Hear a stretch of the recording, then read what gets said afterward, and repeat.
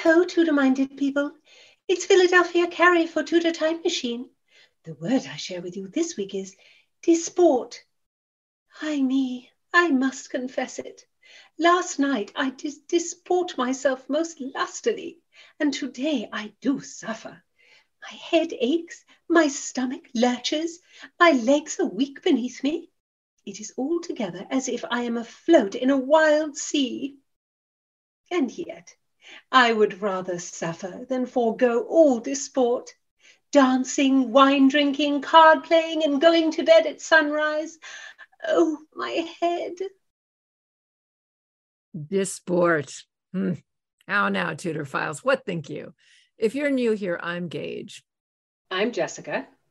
And we're here with a somewhat hungover Philadelphia Carrie for Tudor Word of the Week. Don't miss a word, and listen to the Tudor Time Machine Story Project. Jessica reads a chapter of Time's Riddle, and then my dear friends discuss the history behind the mystery. How diverting.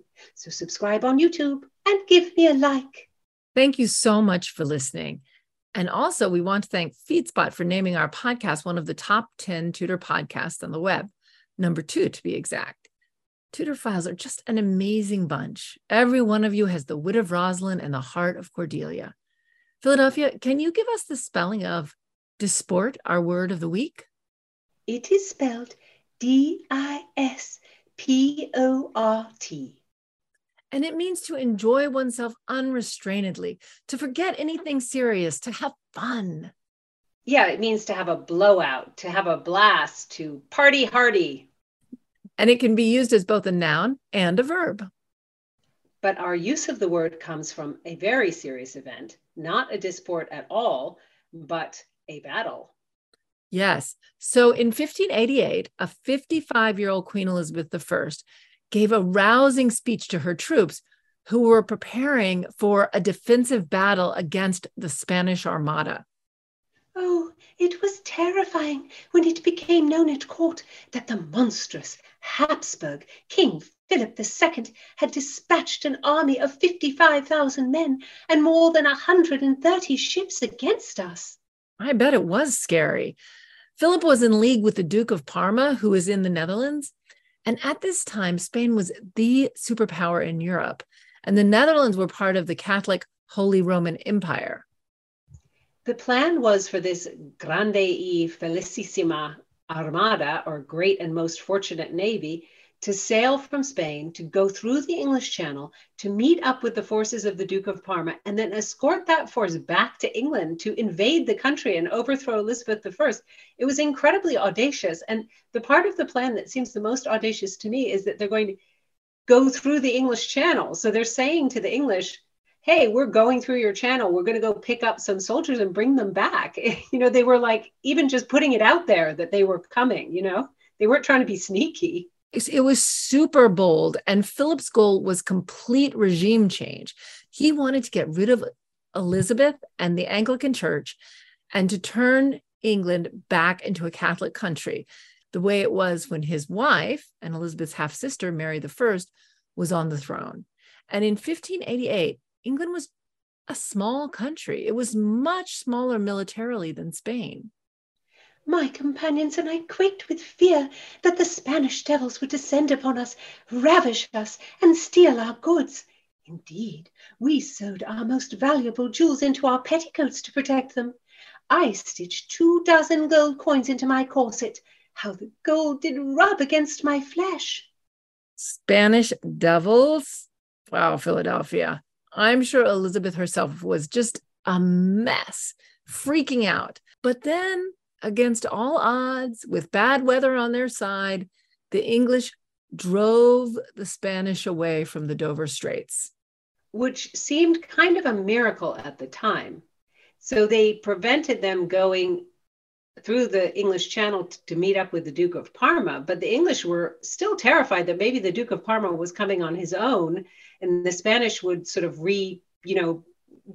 re-amass themselves and try a tactic to invade. And instead of hiding away inside the Tower of London for safety, Elizabeth went out onto the field. She went to the coast of Essex to Tilbury. She was remarkable. I mean, as a woman, she couldn't lead her troops into battle, but she rode out to support them, whatever the danger to herself. She did, but not in full armor, sitting astride a fiery war horse like Kate Blanchett did in Elizabeth. Elizabeth was almost certainly riding side saddle, and contemporary accounts say she wore a breastplate over a white gown. And she also donned a plumed helmet on her head, but it was not full armor. Full armor for a lady? Oh dear, no, never. Our queen would have looked most ridiculous. So strangely, in the movie Elizabeth, Kate Blanchett does not give the speech that Elizabeth actually gave. No, she doesn't even give like a shortened version of it with all these wonderful words that Elizabeth used or this wonderful emotion. She gives this kind of meaningless, like Hollywood shorthand speech. I don't know. It seems like a very weird writer's choice, but I guess they didn't think they could hold the viewer's attention for the whole of this wonderful speech that Elizabeth gave. Well, we know our Tudor files, and they have amazing attention, and they love all things Tudor.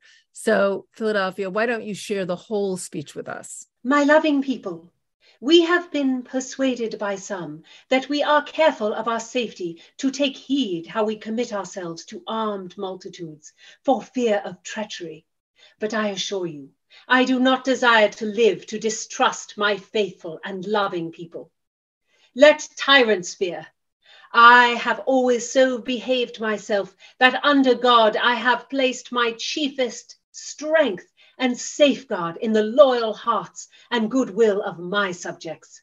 And therefore I am come amongst you, as you see, at this time, not for my recreation and disport, but being resolved in the midst and heat of the battle to live and die amongst you all, to lay down for my God and for my kingdom and my people, my honor and my blood, even in the dust.